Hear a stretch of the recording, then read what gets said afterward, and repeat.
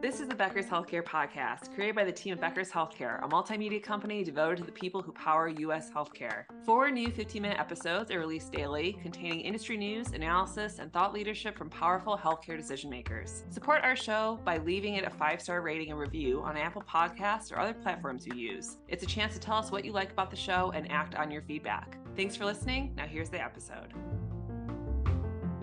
Welcome, everyone, to the Becker's Healthcare podcast series. I'm Ryan Muhammad, writer and moderator with Becker's Healthcare. And I'm absolutely thrilled to have with me today Dr. Brian Gantwerker, president of the Craniospinal Center of Los Angeles. Doctor, it's very nice to have you on the podcast today. How are you? I'm good, Mariah. Thanks for having me. Of course. Well, to get us started, would you mind introducing yourself and telling us a bit about your background? Sure. My name is Brian Gantwerker, as you so aptly introduced. I grew up in Chicago, and I live right now in Los Angeles, California, and that's where I practice in nearby Santa Monica, California. I'm a neurosurgeon by training, trained at Case Western in Cleveland, Ohio, sunny Cleveland. And then I did a fellowship at the Barrow Neurological Institute in Phoenix, Arizona for a year. I joined a practice out here for about a year, and then I decided to hang up my own shingle. And I'm currently in private practice and have been doing that for about 13 years now. Wonderful. Thank you so much for giving us that background. And being the president of this amazing organization, what are the big headwinds you're planning for this year? So the biggest headwinds are reimbursement. We're having a lot of issues right now with Medicare cuts. We're considering leaving Medicare altogether, which is sort of a very big sea change for our organization. Medicare has classically actually been one of the better payers, and they went from one of the best payers to constantly whittling down reimbursements. So cost of doing business obviously going up. Inflation is still significantly high in terms of core inflation. Inflation's been coming down, though, thankfully. But, Medicare's never had a cost of living adjustment or adjusted for inflation. So these cuts are actually multiplied significantly as they go down. The other thing has been onerous prior authorization and new and ever-evolving techniques of payers to not pay, even though you submit a clean claim. And the third thing would be implementation of the No Surprises Act. And the NSA is right now being litigated still. It was a good piece of bipartisan legislation, but unfortunately, some folks in the industry, I think, got into the heads of the HHS, and they're allowing the insurers to set the qualified payment amount, or QPA, which they're going to adjust down. They've already have in many scenarios, sometimes as much as 70%. So if you're a commercial commercial payer accepting physician, even if you drop out of Medicare, you're going to see a significant haircut. So that's really the main issue right now in terms of running a practice. Yeah, thank you so much for giving us that insight. Reimbursement is definitely top of mind for many. I know we'll be discussing it at several conferences that we're having even just this year. How will the spine and orthopedic field evolve in the next 2 years, do you think? That's a great question. We're always talking about what's hot, what's next, what's the new, right? So what are we looking forward to? So in terms of the technology, disc arthroplasty is finally coming on the scene as a very reliable. There's more alternative to fusion. There's a lot of data supporting it. I know a lot of my colleagues here in California and on the East Coast and in the Midwest are looking at this a lot. The insurers are still fighting tooth and nail not to pay for this, which is really crazy. So arthroplasty is going to continue to evolve, get better and better. And I think it's going to be more widely accepted as an alternative to fusing spines.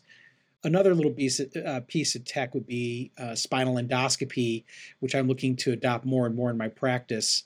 That, I think, is very cool. I spent some time with a colleague from South Korea when I was in Dubai at a conference, and he's just a really fantastic endoscopic spine surgeon. I've just gotten more and more interested. I've done a couple of cases, looking forward to doing more. And I think spinal endoscopy is going to be a big part of the evolution the next 2 to 3 years. And just on a more, I guess, larger scale, I do think that Stark laws in terms of physician-owned hospitals are going to be set to be toppled fairly soon.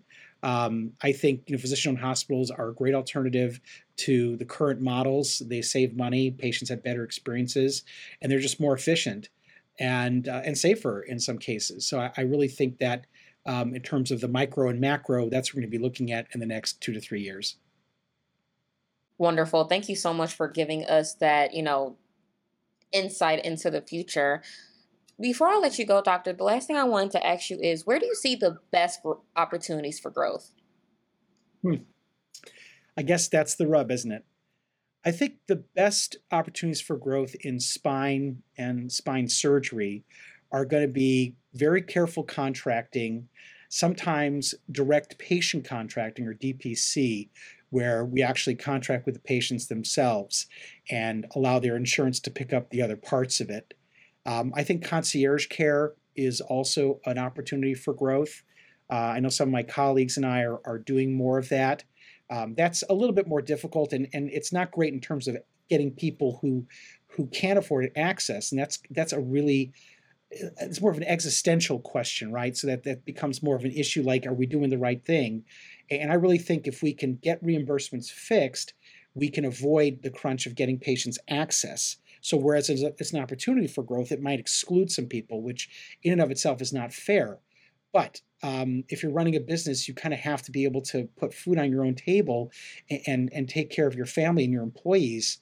And really, we're hoping the insurers and CMS realize that we have to pay the doctors in order for patients to get care. So we want to talk about opportunity for growth, getting patients better access by keeping physicians in business and allowing them to do what they do best. That's an opportunity for growth, an opportunity for saving money. In terms of personal growth, I really think the main thing is to just concentrate on good outcomes and patient experiences, looking into other streams of income, such as expert witness or doing some consulting, maybe, putting out some content there. But I think if you want to grow, and I think, this obsession with growth is sort of a bit of a bane of capitalism. But if you really want to grow, I think you have to start with your own practice and do as best as you possibly can.